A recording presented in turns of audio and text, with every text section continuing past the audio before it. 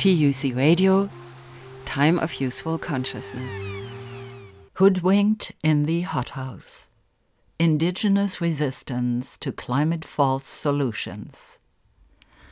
By all records, fossil fuel burning has increased in spite of the quarter-century-long efforts of the United Nations Conferences of Parties, now in Glasgow, with COP26.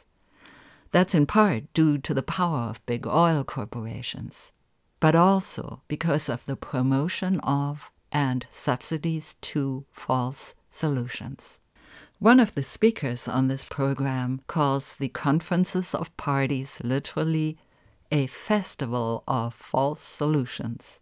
That includes nuclear power, fracking, and so-called natural gas, mega dams and hydropower, hydrogen, bioenergy, waste incineration, and landfill gas, and more. Most of these false solutions have disproportionately affected indigenous and poor communities, but their sacrifices, as well as their resistance and victories, have remained unknown or been ignored.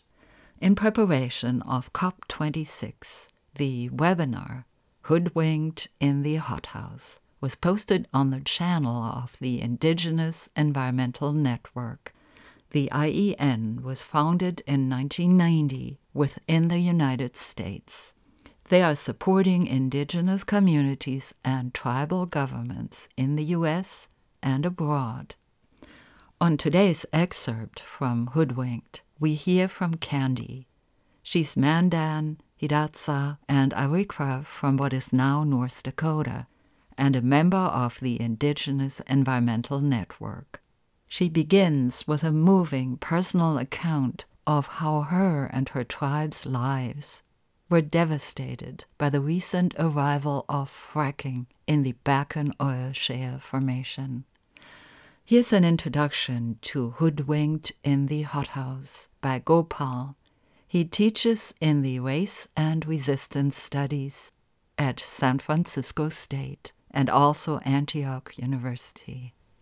I was asked to share just a little bit of context of the relationship between false solutions and the Conference of Parties process of the United Nations Framework Convention on Climate Change. And the first thing that popped into my mind was, well, the Conference of Parties is a festival of false solutions. And this most recent Conference of Parties in Glasgow is particularly a false solution for even advancing false solutions, because it should not be happening at all in the context of the pandemic.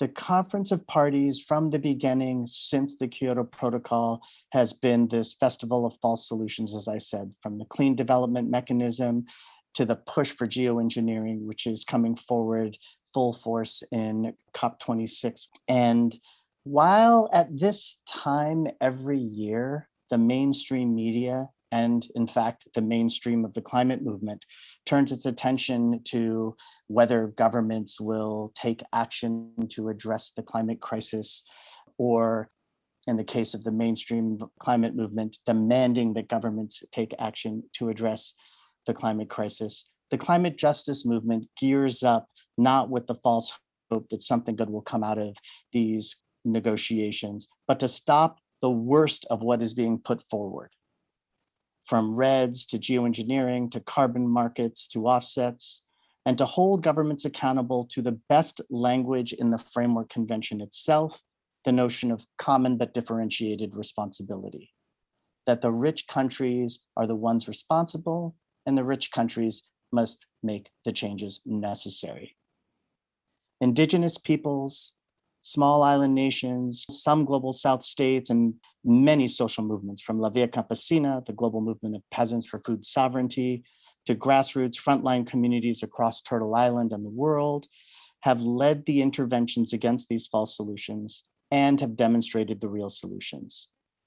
Do not think of the COPs as a way of negotiating climate solution.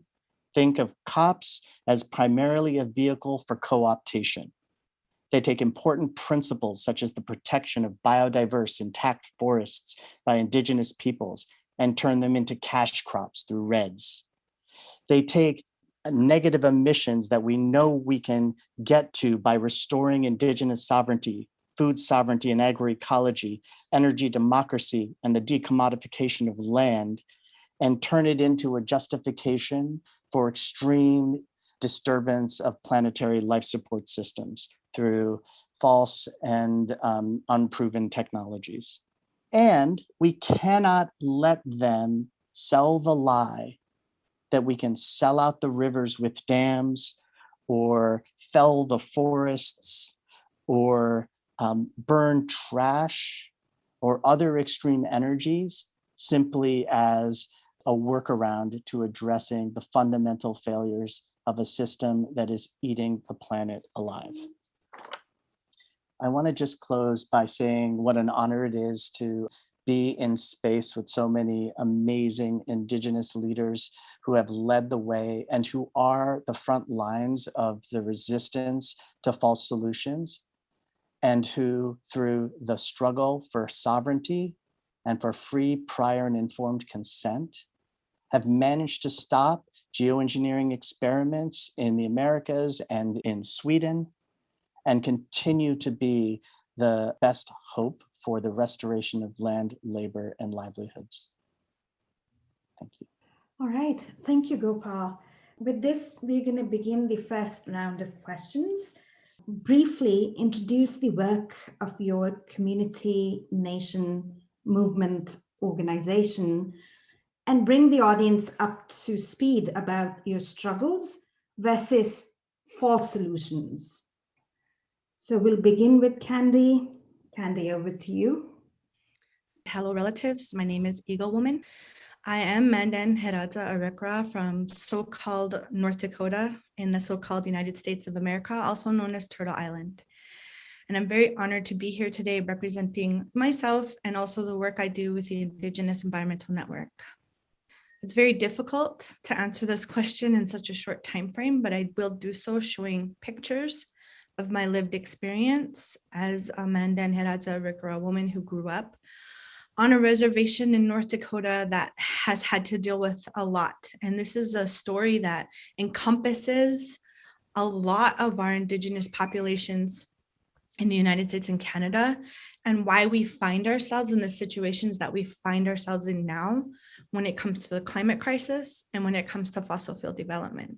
So I'm hoping to give an understanding of a bigger picture of our experiences as people who long time ago lived on the land, we relied on the land. We lived in earth lodge villages along the waters because we were farmers. We grew corn, we grew squash, we grew beans, and our men even tended their own tobacco. We had a lifestyle in which our villages were connected and took care of each other as peoples together in a whole family, a whole village of a community. And what happened was smallpox came and colonization began happening. And we started seeing all of these things where other tribes were being pushed from the East Coast to the Midwest and onward as colonization came to the now so-called United States. And that's when we started getting put into reservations. Ours was the Fort Laramie Treaty of 1851. The Mandan, Herata, and Arikara nations, 3 separate nations, were put together on one reservations because our numbers had been so decimated by smallpox. And we were so similar that we were now known as the 3 affiliated tribes by the federal government. Instead of earth lodges, we then began living in structures that were built for us by white men. The year was 1860. There's a reason why our reservations start with the name Fort. My reservation is called Fort Berthold.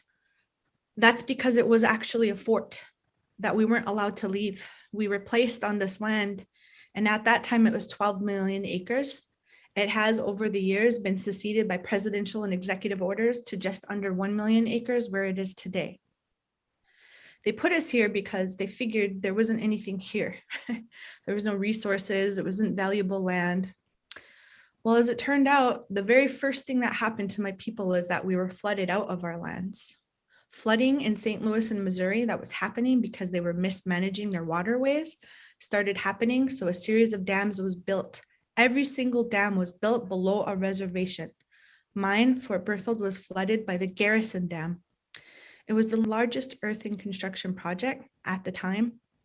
And by the time our tribal chairman signed on to this project, he's there crying in this picture, our chairman, George Gillette, they were already $60 million into the construction by the time we agreed to it. So that was the first thing that happened. First, it was the reservation, and then we were forced off of our bottomlands, which was where all of our class 1 and class 2 agricultural lands were flooded. We were forced onto the high ground. That's when we became ranchers. They told us you have to have cattle. You have to be living this way now. Your agricultural lands are flooded and you're going to go live on the high ground. And then another assault came in the form of the fossil fuel industry. North Dakota is one of the largest lignite coal states in the country. And so as a child, I had heard from my grandparents how we had been displaced. And then I started to get taught in school how it was so important for me to go into the fossil fuel industry. So here I am as a 7th grader, standing in a dump of one of these large industry places, being told this is my future. And then after that, we've seen contamination of mercury in all of our waterways. Every single bit of our over 11,000 miles of rivers, lakes, and streams in North Dakota is contaminated by mercury. And now we have the oil development for fracking. Fracking only began in 2005 when the Energy Policy Act was changed. It was the Halliburton loophole, called that because the former CEO of the company, Halliburton, was able to put a loophole in to say that we didn't have to tell what the chemicals were that we were using as a company. Well, I shouldn't say we, they, as oil companies, didn't have to tell the chemicals that were being used. That's why fracking is allowed to continue, because of this Halliburton loophole that changed in the 2005 Energy Policy Act. It's also why it's so devastating to our people. Here we are on a reservation where they put us thinking there was nothing there, but then it turned out we had coal. It turned out we had oil. And in North Dakota, they're fracking for the oil, not the natural gas. The natural gas is actually a byproduct. And so we started seeing all of these rigs popping up all over. Places where my grandma used to fast, like this place, were no longer available to us. We were seeing these in our wheat fields, these signs that said industrial zoned. No longer were we the breadbasket of the country to feed the rest of the country. We're now a site where trucks infiltrate our roads, where they take over our cisterns and our waterways, where they kill people and have killed people in accidents, running on the roads, running people over, and have dumped their frack water right onto the highways. And they have done this all unjustly and as a result of a system of the way our reservation was set up, and the jurisdiction laws between Native people and non-Native people were set up. So there's a history here of this setting up of Indigenous peoples, so that when accidents occur, like this spill, nothing is done. The spill in 2014 has contaminated our land. It's still contaminated. We had to do our own studies to find out that this earth is still radioactive. They put little sandbags out when we have spills and say this is going to protect our waterways. Yeah, our water has blue-green algae blooms, killing our fish, and this is what our people drink. This is actual water taken out 1 mile from our water intake plant. No doctoring, this was blue. And they told us it's fine. Little did we know that they're toxic, blue-green algae blooms. You shouldn't drink the water, you shouldn't swim in the water, which we were. And then we started having fish kills. Now, North Dakota is in the central part, Midwest, right in the middle of Turtle Island. It's the geographic center of North America. We're very rural. So these lights here, those aren't lights. No, they're flares. They're flaring the natural gas because it wasn't economically viable for them to capture the natural gas. So when they talk about natural gas as a bridge fuel, and you see issues like in Texas, when water is being shut down, power is being shut down, they're saying, oh, what are we going to do? We have no energy. They're just flaring all this natural gas, even not even capturing it because it's not economically viable to them. So we're breathing this in. Our children are having asthmas, cancers. All of our people are sick because of the carcinogens, which are cancer causing. And these are just a few that come along with fracking. These things that we breathe every day, that go into our water, that go into our soil, which we grow our food in every single day, happening to our communities. But yet there's a social aspect of the man camps that came, and they just started to destroy our communities. People from around the world looking for jobs in the industry. It's all about jobs, they say. We started seeing violence against our women, rape. We started seeing missing and murdered Indigenous women increasing, violence on the rise. We started seeing drugs. So when people like Ashley here got caught up in heroin that came when the industry came, and when she died, people said, well, she was one of those druggies. She didn't get the help that she needed as a result of an industry that brought this violence to us. In this colonized world, that capitalism that brought us to this point, to where our own leaders say, we fought against the reservation and we lost. We fought against our lands being flooded and we lost. We fought against the coal and we lost. And so why not? If you can't beat them, join them. And so a lot of our leaders in Indian country today are in this struggle of having to depend on either becoming economically dependent on our own cultural destruction. I'll check there. Thank you. That was Candy. She participated in Hoodwinked in the Hothouse, Indigenous Resistance to Climate False Solutions. Later in this webinar, it was her turn again to speak about the work they have been doing. Here's what she had to say. I started out talking about a very personal story of my community, and now I want to share, like you said, what work we've been doing. Internationally, what's the bigger picture? So as the Indigenous Environmental Network, we work against this false solutions of carbon markets and carbon trading, this idea of reducing emissions from deforestation and forest degradation, which is pushed within the United Nations. Some of our early work was saying, actually, this is reaping profits from evictions, land grabs, deforestation, and destruction of biodiversity. That's what RED projects are. Well, going into this COP now, they're just talking about, they've changed the language to be very dangerous language around net zero and pushing for things within Article 6 and talking about how they're going to decrease the emissions in the sky, the carbon dioxide emissions. They don't ever talk about keeping it in the ground. That's not on the agenda at COP26. Fossil fuels, mining, uranium industry, these things are not on their agenda. And this is the 26th conference of the parties. And while all of that is happening, these REDS projects, the Amazon rainforest is being destroyed as a result of what they call solutions. This picture shows their solution, because what they do is they say, oh, it's okay for us to destroy the lungs of the earth, which is the Amazon rainforest. We can clear cut that. And I know that they say that because I meet my friends in these spaces, the United Nations spaces. My friends tell me this is what is happening in our communities, Candy. This is what they're doing to us. They're coming in and they're displacing us and telling us how we're going to operate and how we're going to run.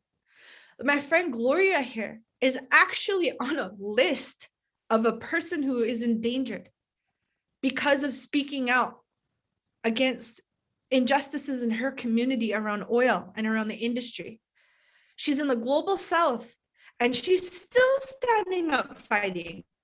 And I take so much pride and respect in knowing these women and these fighters and these warriors, because even though I have what I showed you happening here in the belly of the beast in the United States, I have a certain privilege just by being here.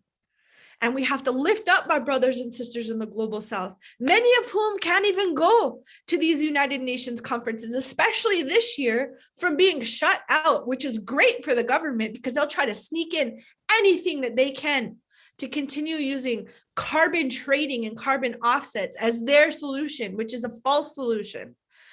And my brothers and sisters in Australia, we've worked with them. I've reached out and I've worked with the Seed Youth Mob in Australia, and I've gone there because they were told that fracking in the Northern Territories wasn't going to upset anything, that all it was going to be a hole in the ground the size of a billy can, and that they didn't have to worry about fracking.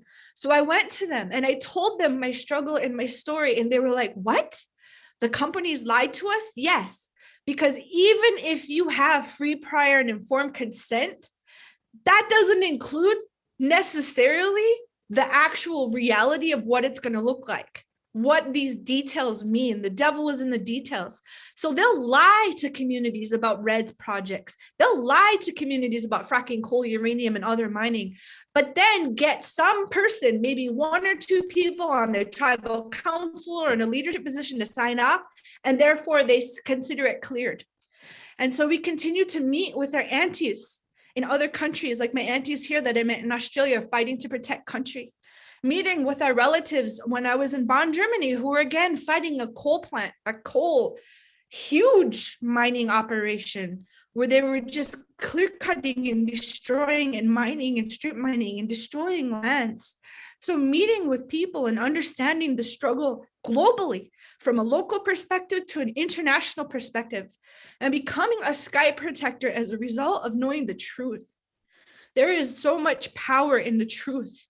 And we can all get behind understanding the truth by joining our organizations and doing a little bit of research and going out on the front lines and speaking back about what's happening in our own communities locally, but then also expanding that to work with international organizations like Women's Earth Climate Action Network, doing really good work, lifting up women in their stories. Or organizations like Madre, who is amazing, connecting women internationally and bringing us all together to share our stories and our struggles so that we can work collectively. We do things at home like the water blessing and healing walks that we haven't been able to have because of COVID, but we've had prayer circles virtually. We've gone to DC several times, Washington, DC, to say this is not what we want in our communities. Listen to us as Indigenous peoples. Listen to the stories that we have about how to tackle and combat the climate crisis. We set up teepees on the lawn and make ourselves known, because we're always facing invisibility here in the United States. Our populations were so decimated by colonization that we now only make up 2% of the population in the United States. So we have decided to do a just transition program and curriculum. This is at the Haskell Nations Indian University in Lawrence, Kansas, where we are implementing a just transition program right within our schooling. And we are reaching out to higher institutions to do this as well.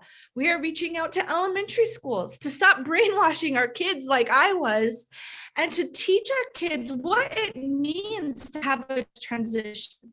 And there is no one size fits all. That's what the US tries to do, and what the United Nations tries to do is one size fits all is going to save us, and that does not work.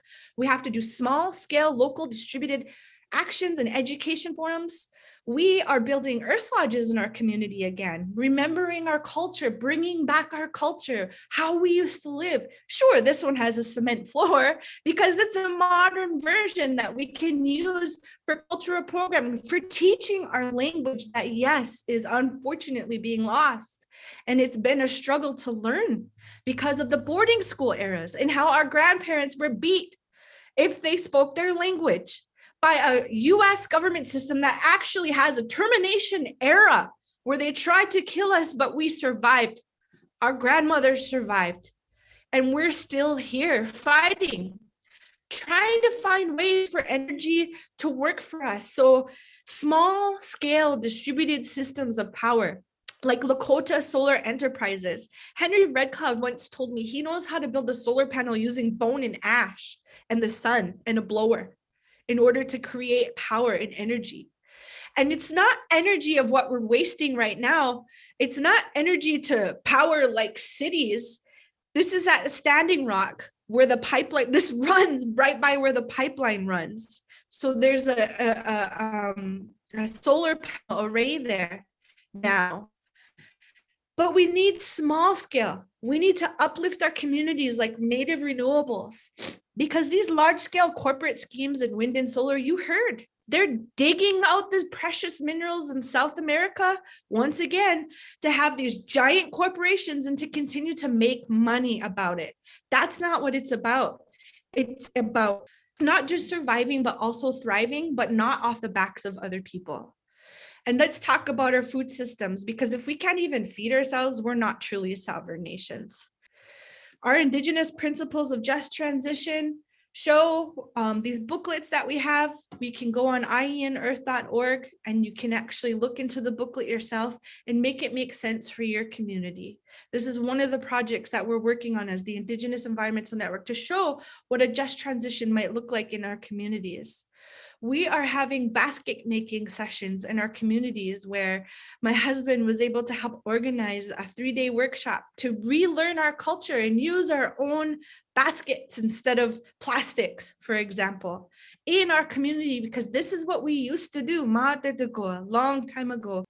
We are able to bring community members together to relearn our culture, to laugh and to tell stories, to grow small-scale community gardens, which are able to produce enough crops. Our communities are small, so that we can roast and dry enough corn to give every elder in our community this year one bag of corn and beans. So every elder was able to make their own corn soup, one of our traditional foods.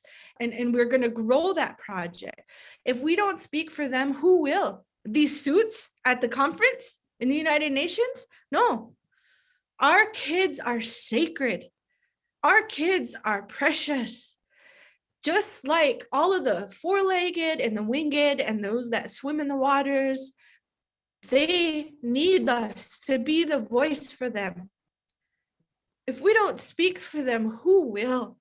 That's the work that we do at the Indigenous Environmental Network with our allies as a whole, the It Takes Roots Coalition, who now has our Hoodwinked in the Hothouse pamphlet that you guys saw and you can get online, to talk about all of the false solutions and to call them out.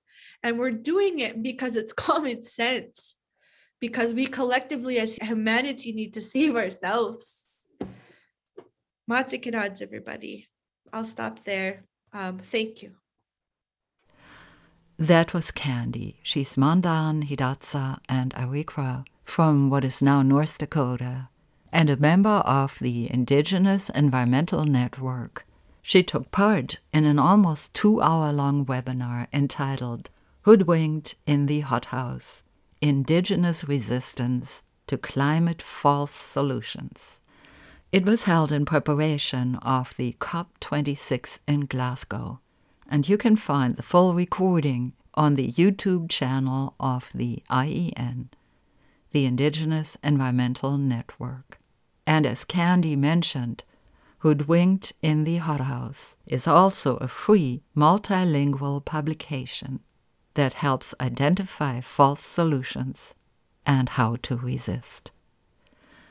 My thanks go out to the Indigenous Environmental Network and the many organizations who participated in the webinar, the writing of the pamphlet, and the events at the COP26 in Glasgow. You can hear this program again for free on TUC Radio's website, tucradio.org. My name is Morea Gilardin. Thank you for listening.